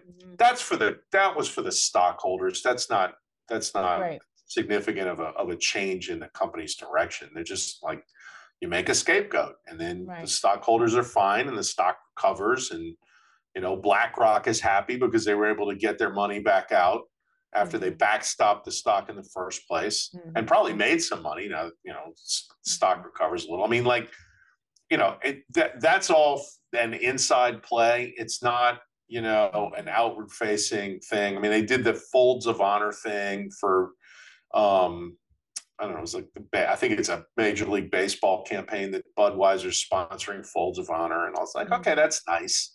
It doesn't fix your problems, but it's nice that you're at least going to do something like that. But yeah, sponsor the Gay Pride Parade, and everybody sees it again. And if you notice, like Bud Light's sales are now down 28%. Right. So it's worse than it was before. So like, in other words, it's not working. Like, it's not working. And they're going to ultimately rebrand Bud Light as something else. Yeah. It'll be, Bud Fun or something like that. Maybe they will rebrand it. They will make it. They will rename that brand ultimately because it simply won't be sellable as it is. And so what you're drinking as Bud Light will be something else. It will be the same beer, same recipe, but it'll be something else that will have a a bottle that looks different or a can that looks different, but they'll make it so that it's like, because they've trashed it that badly. And you're going to see the same thing on a bunch of these woke brands that have gone down the tubes. And what it means is that the public may not have figured out how to fight this stuff off, and it may not have figured out how to push back very effectively against the power of the corporatist narrative and kind of cabal that runs things. But at least people are recognizing the problem and voicing opposition to it, which you can't get anywhere until you get that. So that's at least a starting point, which is good. And I think, as we get in, we're doing, this is the last show we're going to do in June. We're seeing that this was not a successful, however you want to term it, it's not a successful Pride Month. But the other side hadn't freaking figured anything out. I don't know if you saw this, but I think it was yesterday. This video pops, and it's Richard Levine, who goes by Rachel, who is the number 2 at Health and Human Services, and says, well, it's not Pride Month anymore, it's Pride season. And then this idiot is running around talking about how important it is to go and trans kids. And it's a fat guy in a dress. Right. And I mean, the reaction I saw on Twitter to this guy, this was as negative as anything I've ever seen in my life. And it was what struck me is when this guy got the job, it was a massive middle finger to the American people that, hey, right, this not only is this guy a nut, right? Not only is it a man in a dress who doesn't pass, and the whole thing is just an absolute joke. Like, it's somebody who was manifestly terrible at his previous job. Like, he killed thousands of people in Pennsylvania by putting COVID patients in nursing homes. Same as Cuomo did. This guy was just the same as Whitman, at an analog in Pennsylvania. And so they fails up, and he gets this job at DHHS. And you knew that was a middle finger to traditional America. Like, that's what it was intended to be. Right. Right. But what you didn't think was that you'd really see much of him, right? Because that's a ministerial position, and it's not kind of a forward-facing job. And now they're putting him out there, which is aggressive. You know what I mean? Like, it's like really like, we know you didn't like this guy. Like, we know you did. We know that there was a ton of opposition when he got the job. Right. Now we're going to put him out there, right? Like, we're going to show him to you again and again. And it's a force him down your throat type of thing that, maybe my assumptions are outdated. I think that the reaction to this, I already saw it on Twitter, but the reaction to this is like going to be bad, like really bad. And if I was running Republican campaigns, I'm going to put this guy all over the TV and say, this is what they want to do to you. If you let these people win this election in 2024, there will be hundreds of these people running the government, right? And because I guarantee you will wipe out the Democrats with those ads. All I can think of with this guy is that he went to prep school in the same grade as Mark Milley. Those guys, so it's all just one big insider. So let's go find the teacher that sexually abused those kids. Both of them, because neither one seemed right. I mean, tell me I'm wrong. I mean, you're probably right. I don't know. I think they both played football too. Maybe it was a football coach that sexually abused them. Yeah, I don't know, but something ain't right. All I know is that it's just a typical insider's BS. And this has all the fingerprints of Obama. Biden's an idiot. Of course it does. Absolutely. But Obama is a master provocateur. And that's what he did. Constantly stirring the pot. He's a Marxist. He's a communist. He's a Leninist. Yeah. And community organizer / agitator, learned in school, did it all his life. And that was the style of politics that he brought to the table all the way up the line. Yeah, And no, that's there's what no we're doubt about seeing that. now. I just get this feeling between the corporations underlying this whole pride movement and this kind of, it all feels like a way to uh, discourage the American people, that there's no hope, that no one What thinks you're like looking you, for that is no one, demoralization. demoralization, right, So all the way back to Yuri Bezmenov and the whole right. Yeah. demoralization that's what's at play here. And the And so solution how to do you remoralize is the big issue. it's Of course, personal action. remoralize is an amazing friggin' word when you think about it, because Yeah, it covers a number of different levels, right? Like, I mean, in other right. words, to remoral the country as well as remoralize Encourage the them. country to make people feel good about themselves. Like, that's the project, right? And that's like really hard. And I don't have any ideas on, like, here's a 5-step plan to make that work. But I Well, mean, I think that's the challenge, right? at the minimum, you have, first off, you have to, the rule of law has to become a thing again. Yeah. People have to be equal under the law. That's a foundation. Yeah. So if, I think that's right. Biden's kid gets off for a gun charge and the black rapper gets 3 years, which just happened, Right. his attorney brought it up and was just like, my guy is going to prison for 3 years for the exact same Yeah, you're talking crime. about Kodak Black. Yeah. Yeah. Mm-hmm.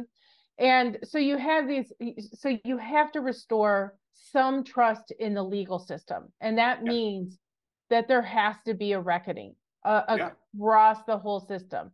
And then you have to encourage moral things. So like in public policy, you have to reinforce good things. If you do this, you get a good thing happening for you. And start making public policy family friendly and Well, you can look at a lot of what Orban has done in Romania and or Hungary, right. rather, some of these places, and because they've been experimenting with those things, really trying to just make people get married and have kids, because they need to reverse a demographic decline in a small country like that. But they've made themselves the guinea pigs. So obviously, and a lot of conservatives have run over there and taken a look at the stuff that they've done. And like, we should pay a lot of attention to that, because I think some of that stuff is going to play big into things that we're going to need to do as a society to try to reverse the decline in our own. Well, yeah. I mean, the thing is, it's like thinking about what it was a little controversial, but it would be, Bush talking about the public-private partnerships between, working with various churches to help do social services and certain things like that. I think that in education, utterly going back local with the curriculum and just stop. The Department of Education needs to be destroyed. We have a good article for those of you who are watching in our last print edition. If you're not a subscriber, I highly recommend it. But we have Betsy DeVos wrote a wonderful piece about her struggles at the Department of Education and how it was her goal to get rid of it, because education should be local, should be flexible, and should not be in the hands of the teachers unions. It should be in the hands of the parents. And so like there's certain things that are, if they took root, like school choice and these other things, that there will start to be kind of a reinforcement. But the real problem is in the hearts of the individual Americans. Stop cheating on your wife, go back to church, start taking care of your kids, make it a priority to live smaller so that somebody can be at home with the children. Start making choices that align with your values, and be willing to live with less if that means that you're going to gain more for your family. And if you realize all of that, like, the first thing that you're going to have to do to make people interested in doing that, you're going to have to get rid of every single woman's magazine and freaking woman's website in the freaking world, because and I'm on this kick a little bit, because over the weekend, like, it's another rabbit hole that I got freaking chased down. Somebody sent me it was some article in Mary Claire. I don't even remember what it was, but I click on the link, and then I'm like looking at the headlines of all of the other stuff on that site, And that's a pretty mainstream, like young woman's magazine. Right. And I'm just like, and everything in there is, I mean, it's like a primer for whores, basically. Like, like Yeah. don't have any interest in any of these guys unless they can buy you things. It's all like, it's like the most materialistic, no zero values. Right. It was, I mean, basically every piece in there is about how to use sex to get money. And I'm just Right. like, oh, I mean, Well, it's very old fashioned. even the fashion stuff was tinted toward that Right. or tilted toward that. Right. And and I mean, this has been a problem at Vogue forever. Like that's like, Cosmopolitan was the worst. It would have yeah, Cosmo is like socialist that. I mean, like you have articles and all of quizzes. these things, and it's a feminist mindset, but then it's ultra materialistic to boot, and it's all about how to get money out of guys. Mm-hmm. And like The this isn't problem even with that, remarkable anymore. right? Is Well, the the problem with that, ladies, if for all of you young women watching, if any of you are, is that men aren't going to college anymore. You're likely going to have to marry down. Marrying up is going to leave you single because the pool of people that you but want is that's the thing so though. They're increasingly not. small. They're not. They're like not going to marry at all. Mm-hmm. And a lot Well, of them that's will be more good. than happy to be some guy's side piece who's like a high value guy and super successful and whatever. And like he's not going to get married because why should he? Right? I mean, Mm-hmm. that guy gets the milk for free, or not necessarily for free, but he can certainly afford it. So why buy the cow? Right? And that's like the society that you're building Mm-hmm. based on your pop culture. Right. And we've talked about this before, but I should mention it again because remember, and then we had this whole discussion about this when it first came out that, and I guess it was right after the Dobbs decision. And all these corporations who are now like, oh, well, we'll fly our female employees to California or whatever, and we'll Mm-hmm. subsidize the abortion, right? Right. And Tucker Carlson went off on this, and like you and I think both did too.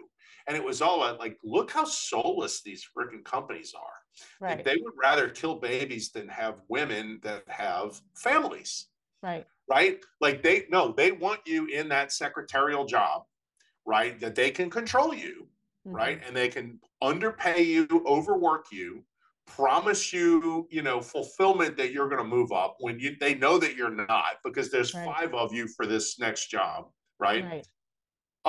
And I mean, we're going to use you up, and then you're going to be 45, and you're going to be like kind of, at your terminal velocity corporate wise, and your life is basically going to be, at least as you know it, it's going to be over. Right. And what happens to you at that point? You're too old to like start up a family. You probably had 2 or 3 abortions that your company has paid for, right? And you find you're not that desirable to guys because you're older and whatever. And like, where is your fulfillment going to come the second half of your life? That you've invested the first half of your life into XYZ Corporation, right? And the thing of it is that part of the reason these guys are woke is because they are contributing to the very society that wokeness requires because they think that there's money at the back end of this, right? Right. This is how we get cheap employees. Pump these women through college, we'll stick them in an office. The guys are going to be harder negotiators on salary and things like that, right? And guys tend to be a little bit more entrepreneurial. Anyways, like, take this job and shove it, and I'm going to go start my own business. These Right. women who, especially since they're acculturated into sort of a subservient type mentality with the woke indoctrination in the colleges. Would you say the word is submissive? Sure, if you Yeah. like. I Yeah. mean, this is the crazy thing is they're talking about, I would never, submit to a man. Well, you're submitting to a man. Who's in the corner office? Right. That's not a man? Oh, it's a woman. Well, who's her boss? Right. Right? You're submitting to a man. Right. You think it's because he's like that guy's got money and he's going to pay you more because you moved up, and if you're, if you do what he tells you, you're gonna. And it's like, why is that better than having a husband who might listen to you? because your boss doesn't. Your Mhm. boss doesn't give a shit about you. I mean, Do you that's the think whole there's, point. I do think so we're seeing like in the kind of conservative religious world, we're seeing this kind of um a desire to go trad, Yeah, the young people reverting to kind of these uber traditional values, right. actively seeking this. It's interesting. I have kids who are in this Now you age see group. these girls running around in like the Little House on the Prairie dresses and stuff. Right. Like they're taking it seriously. They're taking it seriously. And um but because they're seeing what they're I mean, it's almost kind of like a caricature. But I hesitate to say Right. that because underneath it is real true Yeah. sincerity. And Yeah, I've but noticed, well, it looks like a caricature because they're experimenting with it. Like it's right, not something that they came from, right? They're not right, really carrying on a tradition. They're kind of picking up something that was dead and trying to revive it, maybe. right, right. So it looks a little like, well, you're not Like doing they're it right, playing but at house. least you're doing it, you know? Right. They're trying. And the thing is Yeah, that, but the goal is that what they're trying to go after, that good thing is, they are going to church together. They are trying to have a family. They are right. trying to do all of these things. And I give them credit because you're right. Yeah, A lot of them haven't had role models. They, they have seen that this, whatever, prescription for success isn't really, nobody's happy. right. And the interesting thing is like the dating apps and all of that. The younger people despise it, and the other thing is that they also Well, very much it's not crave just the privacy. younger people. Oh, no, it's Everybody everybody. despises it. Yeah, everybody just, Everybody does. yeah. And so looking for kind of solutions to this problem and seeking it in very old fashioned ways. But the old fashioned ways also have the old fashioned kind of successes that come from it. It's a different expectation for your life and for what you want. And I would suggest that it is um, a better solution than what's being put forward by the left and feminists right now. The problem is it's too few. You've got a whole couple generations of brainwashed women who are frankly unpaid whores in their behavior and have no value for themselves and wonder why no one values them. Yeah, They cannot put together what they've been sold and how they feel, and they can't make it make sense. And it's yeah. just the saddest thing. But I do Well, think there's yeah. the people who believe differently who are going trad are gonna are outbreeding them, and so Yeah. eventually this is gonna No, make a that I mean difference.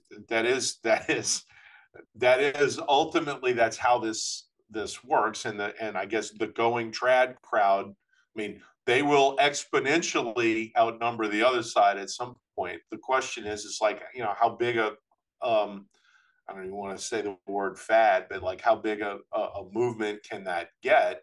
And it Yeah, may very well, it might turn into something. I mean, I don't know if you saw Jesus Revolution when it came out. I did. Really, really good movie. Mm-hmm. But it was, it's kind of about this is, it talks about sort of the Jesus movement in the early 70s, Mm-hmm. where like you had the same sort of, although I would probably argue not as bad, but you had the same sort of societal breakdown in the late 60s with the hippies and all this other kind of stuff.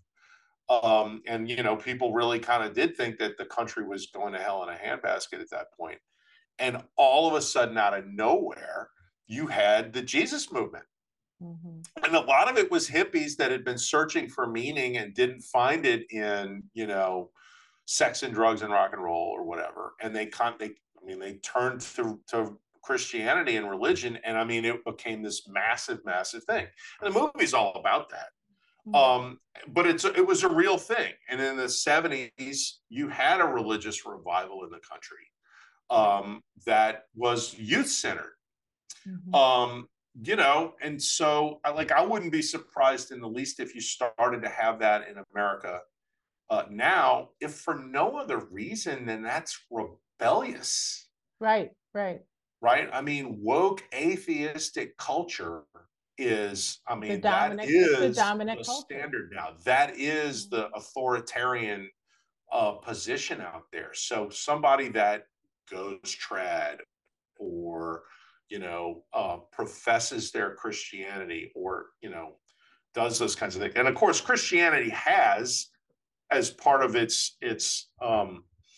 core allure, I guess, um, the profession of truth, Mhm. right? Like, I mean, and that's kind of sexy for folks. Like, hey, I know what I'm saying is true. I can prove it, not just based on the Bible, but based on just objective reality. I mean, Christianity is a religion that relies on a dependence on objective reality.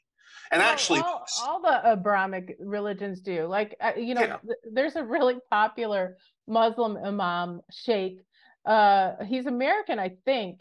And my son is just, the videos are hilarious. So, like, for example, a guy calls in during Ramadan and says, I accidentally had a gallon of water and some shawarma during Ramadan. Is that okay? And the imam says, well, it's okay if you want to go to hell. I mean, so, but like, he's really, really funny. And there's been there's this kind of and we've been seeing this, like what happened in Massachusetts and Michigan, where the Christians and the Muslims are getting together and going, no, this is right. not what's happening. We had the And Armenians in LA, right? Armenians in That was a LA, riot. I mean, those the guys were slugging it out on the streets over Orthodox the trans Jews thing. during COVID in New York. We're seeing like conservative religious folks kind of band together and just say no, and it's making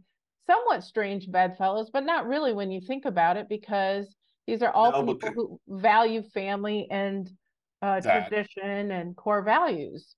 Well, and I mean, because at the end of the day, and I'm not even, I don't even know if the word conservative is a good word, Yeah, I think because it's it's really, yeah, it's the center and the right who are on the same side of this, right, right? I mean, 10 years ago, if I had told you, hey, Joe Rogan's one of us, like, shut up, that's stupid. right. But it's true, right? Mhm. I mean, Elon Musk is another reason. Right. That's guy's not one of us, and Well, and we shouldn't. they're kind of just old-fashioned liberals who thought that everybody on the left believed in free speech. Right. They had kind of the ideas of that capitalism's better than communism, kind Yeah. of basic core liberal ideas. Well, And but the and left but moved. the delineation here is it's people who believe in true things versus people who believe in things they'd like to make true. Right. Yeah, Right. because this is the thing. The thing about conservatives, and this is also true of sort of your old line liberals as well, Mm. is um, the things you believe someone had to prove to you before you believe them, right? Like, you're believing in this because you know that it works, like you've seen it work. Whereas, the hard left in this country, who's the active ingredient on the other side, like they believe in things that they pretty much know won't be true. Like, for example, take your Antifa people and you're like anarcho communists and these guys. Like, Right. they believe you have to break society down to nothing because then you can build the communist utopia. Right. And it's like, well, what evidence do you have that that's going to work? And they have none. And they admit that they have none. But but I'm not happy with current society. So I think it's worth the risk. Mm. Like, oh, okay. What evidence do you have that you're going to get to run this utopia once you build it? Right. Because the chances are you're going to be lined up in front of a ditch and someone's going to shoot you in the head and drop you into it. Oh, no, that wouldn't happen to me. Hmm. Oh, okay. Right. Because you're the guy holding the gun, you think, right? Like, Right. anyway, the point is, Well, yeah, I think the thing is that what is the contrast to that? The contrast to that is a normal family eating a pizza that's been fired in a wood stove and then going home and warming it up on their gas stove and driving in their normal car, not their rich people car. The people are having to make decisions, and it's based on those things. Like when one of my kids has friends who were somewhat agnostic, kind of, nothing burger, because their church kind of fell apart and their parents stopped going to church. And so they were vaguely Christian. But what calls them is what calls most people, which is, I see a normal family, or I see normal people who seem to be happy, even though the world's kind of going crazy. I want that. What are they doing to have a happy life? Well, it might be boring, but the happy people are going to church, getting married, having kids, driving their gas powered car, cooking on their doing gas things grills. that everybody knows works. Right. Eating a pizza and enjoying it, and not sitting there twiddling their thumbs about whether or not the smoke from the wood fired grill is killing the planet, because it isn't, first off, but second off, it's just absurd and makes you look like a crazy person. Right. And so, like, do I want to be that messed up naked guy who's swinging his dongle in front of a 4-year-old? Is that really who I want to be associated with? Is this really something to aspire to? All these people professing Satan and acting insane and clearly not right in the head. Well, you know that the whole Satan thing is that all that is to try to piss off the Christians who they think are somehow oppressing them. Like that's all that is. That's not a profession of your own values. That's a rejection of somebody else's. Right. And most of that movement is all about rejecting the things that people who believe in the truth embrace. Right. It's rejecting the truth. And it's like, okay, well, what's your truth? And they, like, when you get them talking about that, it's a short conversation, because they ain't got much to offer. Right. Like, I mean, it's really, really not a good conversation at all. And so this is part of the problem that, like, that the other side has, and they've been really good at getting the control of institutions. They're not very good at making those institutions work. That reminds me. 2 things just popped in my head as you're talking. So the mayor of New York, what's his face? Eric Adams. Eric Adams made this big proclamation about changing education, because they've had such problems with education in New York. And basically the new innovation is phonics. They're going back to phonics instead of whole word learning, which did not work, obviously, and made a bunch of brain dead kids because none of them could read. So there's that. And the other thing that I thought of that we didn't get to talk about, but we're almost out of time, but I want to mention is that Patriot Front group where that got into the video you're talking about? Yeah. Where everybody's running up and taking their masks off? Yes. And they clearly look like feds. Their masks are taken off, and then they're all hiding their faces. And I was laughing because I was like, none of those guys can ever do undercover work again, because everybody will know them. Right. Your career's now over. Right. Yeah. And then Kinzinger said, assaulting a federal officer is a crime or whatever. And I was like, well, really? You just said they were feds. Well, maybe you're not as smart as you think you are, Kinzinger. Well, then I was just like, yeah, then I think some prosecutions should fly from this. Go ahead and out yourself. Sure. And the discovery will be delicious. Let's find out who these, masked patriots are. Anyway, but I think the jinx. Well, but the other interesting takeaway from that piece was that some of them were clearly feds. Yeah. Some of the other ones were clearly Antifa. Yes. So you had a little bit of a witch's brew going on with the Patriot Front crowd in Portland, Oregon City, which was that you got feds and Antifa joining up to try to, I mean, this whole Patriot Front thing, all that is it's just it's a fake it till you make it thing, trying to push this gaslighting thing of white supremacy is the biggest, or white supremacism is the biggest terrorist threat. And then, so they're actually putting an organization together, and it's LARPing Antifa people and feds to try to fill this up. And that's why they're all masked. And I mean, nobody believes this. The political class on the left is trying to tout this and turn it into a thing, but everybody else is looking at it and All the going, never Trumpers, it's particularly for the never, it's like oh yeah, perfectly for the never Trumpers who are like, see what Trump has done? And everybody's like, these are clearly feds. The right. other thing is that you mentioned that as far as Antifa, strangely, members, also slash FBI members, it looks like, were involved with the Fedsurrection on, the 6th of Yes. January. And we're starting to see some of these characters pop up in strange places.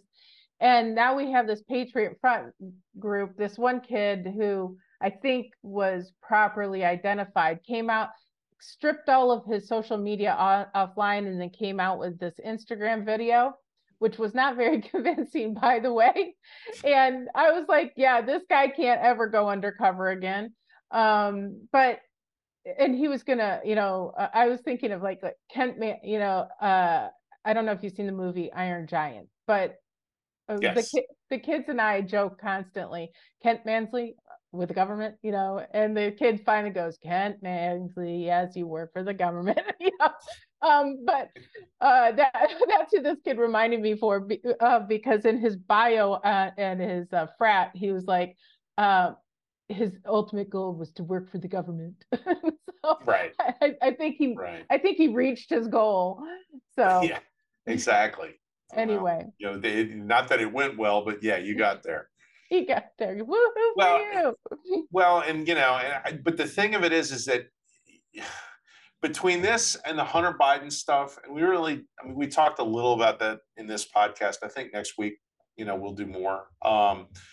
Because probably we'll have a lot more revelations. It does seem like the media is beginning to all of a sudden take interest in this. I think they've decided that Biden. All of a sudden, they've been told to take interest in this because they got to get rid of Biden because they know they'll lose. But between that and the obvious abuse of the system that represents, and then you have these kind of Patriot Front things where it's like, now you're trying to manufacture crime rather than prosecute the crime that's actually out there. And then you wonder why you've lost all of the confidence of the American people here.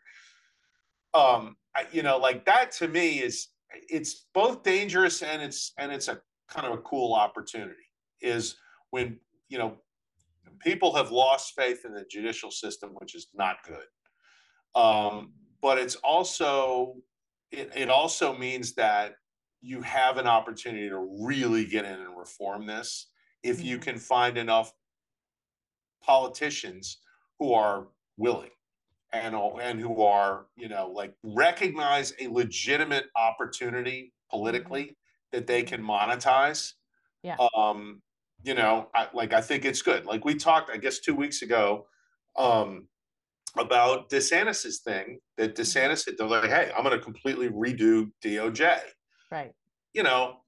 Right now, I'm not going to say DeSantis is the nominee at all, but I do think that idea can take root, and whoever the nominee is, that's going to be part of their mandate if they can run against the Democrats and win, which is, hey, I'm going to totally revamp the DOJ. If I'm Donald Trump, I've got to have something like that as part of my platform, and I've got to act on it because he can't have those people. If he goes back in as president, he can't have that DOJ after what he already knows that they did to him before and what they did to him when he announced that he was running for president. Right. I mean, he has to, it's them or him. He can't let the swamp swallow him up again. Right. So, there's a good opportunity, I think, to completely revamp that situation and maybe devolve a bunch of that power to the states where you can regulate it better as a citizen. Well, if you want to live with a bunch of different government agencies, right? I was going to say, if you want to live in lawlessness, you can always move to San Francisco, New York, and Philadelphia, and Baltimore, and Chicago. If you want to live in a place where you're relatively safe, where crime is not permitted, and whatever, choose wisely. This is where we're at, and people are moving with their feet, obviously. which is why Well, Gavin Newsom is on his, worldwide tour trying instead of in his own state, because he doesn't want to be there because everything is terrible.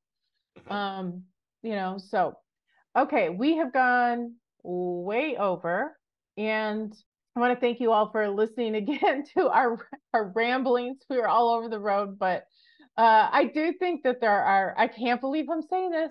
We need to mark this moment. I think there are signs of hope. Okay, when Melissa sees it, guys, it's happening. Maybe. I don't want to commit too heavily, but I do see signs of hope. Okay. When you have people having a pizza protest in New York, when there are times when the government just goes too damn far, and people are like, no. Yeah. And so, like, the boiling frog will eventually jump out of the pot. Right. Plain and simple. Yeah. Right. And that's starting to happen where people are like, this is insanity. Stop the madness. And, even in New York City, the poor kids who were shut in their homes for 2 years and then masked and sat outside in the freezing cold to have lunch, you poor kids, your brain dead teachers unions and the mayor of New York are finally realizing that having children who can't read is a problem. And so you're going to be taught phonics and you're going to be able to read again. I loved it. I watched this news story in New York, and this little child was so excited because he could read words by himself, a little 5-year-old Black kid. And his mom's like, yes, he's so proud of himself because he can. Well, I was just like, well, yeah. I mean, being literate is kind of a cool thing and people like it. Even little children don't like, nobody likes to not know the answer. Knowing how to figure it out is pretty cool. And so, hello phonics. Anyway, so maybe the insanity will start to turn around, and I think this Pride Month, to the point of your article, which was spot on, I think has gone too far and everybody's fed up. And I do think the kind of old school gays are like, wait a minute, the new crowd is derailing everything that we've fought for. And I think we need to get off, stop this from rolling. Yeah, that's the next thing that's going to be fun to watch, is whether LGB splits off from TQ plus, right? Which I think has to happen at some point, because otherwise the backlash goes against the people, I guess, that were there at the beginning. So the smarter ones among them have begun figuring that out. Yeah, and that would be a great development when you get there. There's people fighting little battles everywhere that are starting to get momentum, and that is encouraging. And everywhere that we see it, it's getting promoted. And now that Twitter is not so biased in certain things being suppressed, people are actually getting to see both sides again.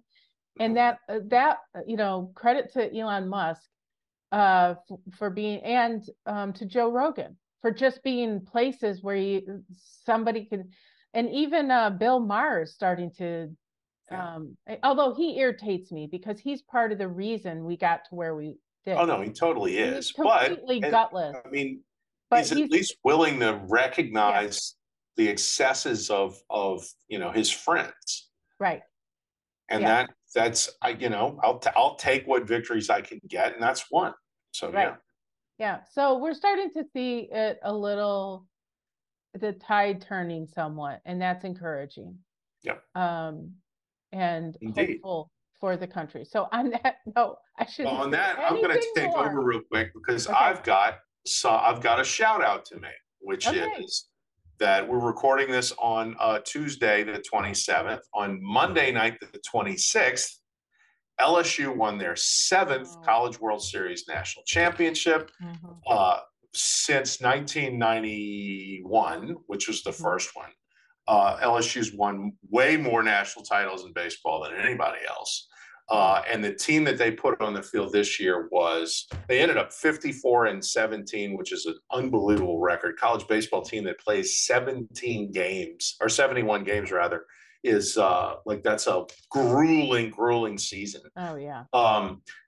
two of the top 3 picks in the major league draft and probably the top 2 picks in the major league draft will be members of that LSU team. Paul Skeens, the pitcher, who's a phenomenal story in his own right, played his first 2 years at Air Force, but was so good that even the coaches at Air Force were like, look, you need to go be a pro baseball player because you're amazing. And so he ended up going to LSU and worked with, he said, but I'd wake up at 5:30 and I would do Air Force things. And I didn't do as many baseball things. Now I'm doing baseball things. And this guy who's like, his fastball was 93 or 94 miles an hour. His fastball is 101 miles an hour now. I mean, he threw a game against, what was it? Wake Forest on Thursday, I guess it was. No. Against Tennessee on Saturday, last Saturday, not this past Saturday, the Saturday before, against Tennessee. And of the 118 pitches he threw, 46 of them were 100 miles an hour and over.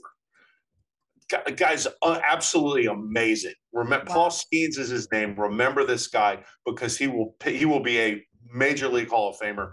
Also, Dylan Cruz, who's the center fielder at LSU, is going to be the top pick in the draft, probably, if Skeens isn't, was the Golden Spikes Award winner this year, hit over 400. Phenomenal player. Absolutely blow you away how good this guy is. And they're better people than they are players. I mean, these guys were like every time they did an interview and like just how they, addressed the community and like the kind of folks they were, off the charts, great kids. And it's true of the entire team. They went through a gauntlet at the College World Series playing Tennessee, Wake Forest, and Florida. 8 games against 5 starting pitchers that will be first-round picks either this year or next year. And the 3 guys who aren't first-round picks are second- or third-round picks. No college team has ever run through that kind of gauntlet at the College World Series. And they went 6-2 and blew up Florida 18-4 last night after Sunday getting beat 24-4 when they ran out of pitchers and the coach just basically dumped the dregs of his bullpen out. So look, we can't lose the College World Series today, so I'm just going to eat innings with the bottom of my bullpen, save everybody else for Monday night. We're going to go win it then. And he was right. Just amazing, phenomenal season. And I'm going to give those guys a big shout out. LSU's now won 2 of the Big 4. They won in women's basketball and they've won in baseball. I don't know. I think it's like 2005, 2006 with Texas was the last time a school did that. Very impressive. So shout out to LSU. Great job, guys. Okay. I'm not even going to say anything. I'm glad you're not. That sounds wonderful. Sounds wonderful for you.